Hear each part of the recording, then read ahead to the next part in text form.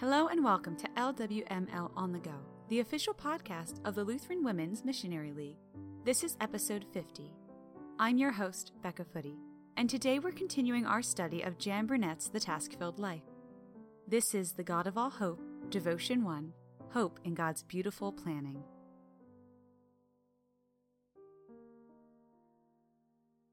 For you, O Lord, are my hope, my trust, O Lord, from my youth. Upon you I have leaned from before my birth. You are he who took me from my mother's womb. My praise is continually of you. Psalm 71, verses 5-6. It was all predetermined, from the color of my hair and eyes to the gifts and talents I was to possess. God's foreknowledge planned the family into which I would be born, the homes I would live within, and the multiple states in which I would reside. He knew the friends I would have, the colleges I would attend, and the marriages I would experience.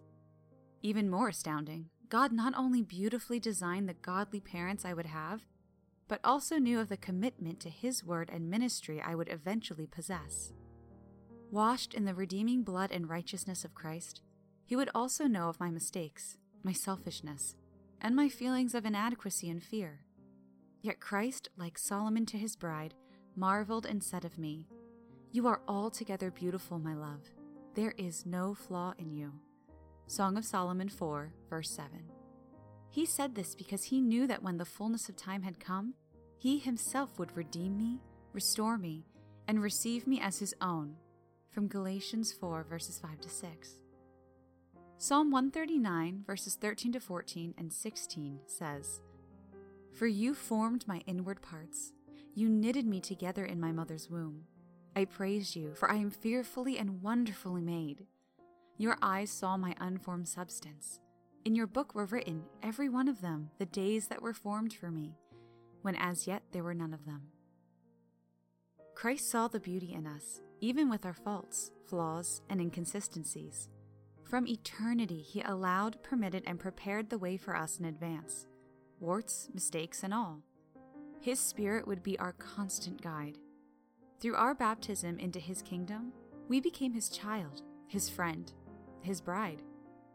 Even if life seems overwhelming at times, nothing was ever desired other than our best, His best. The bad that happens, He uses for good. The doors that open for ministry and sharing are His to lead and guide. The closed doors are used for the purpose of protection or for lessons in trust through waiting. All is accomplished in love, to draw us closer to Him and to develop an understanding of His cross. Ephesians 2 verse 10 says, "For we are His workmanship, created in Christ Jesus for good works, which God prepared beforehand, that we should walk in them."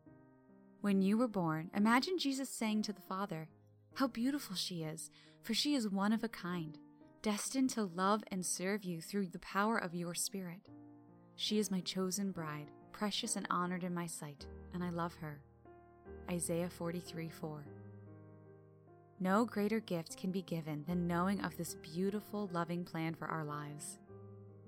We close with prayer. Dear Jesus, thank you for revealing to me the greatest love known to mankind. May your praise forever be on my tongue. Amen. This has been The Task-Filled Life, The God of All Hope, Devotion 1, Hope in God's Beautiful Planning. Thank you so much for listening to this episode of LWML On The Go. If you enjoyed this devotion from The Task-Filled Life and would like to download the entire principal study, please visit us online at lwml.org/life. Special thanks to Kyle Faber for writing and performing today's music. My name is Becca Footy, and I'm wishing you a grace-filled rest of your day.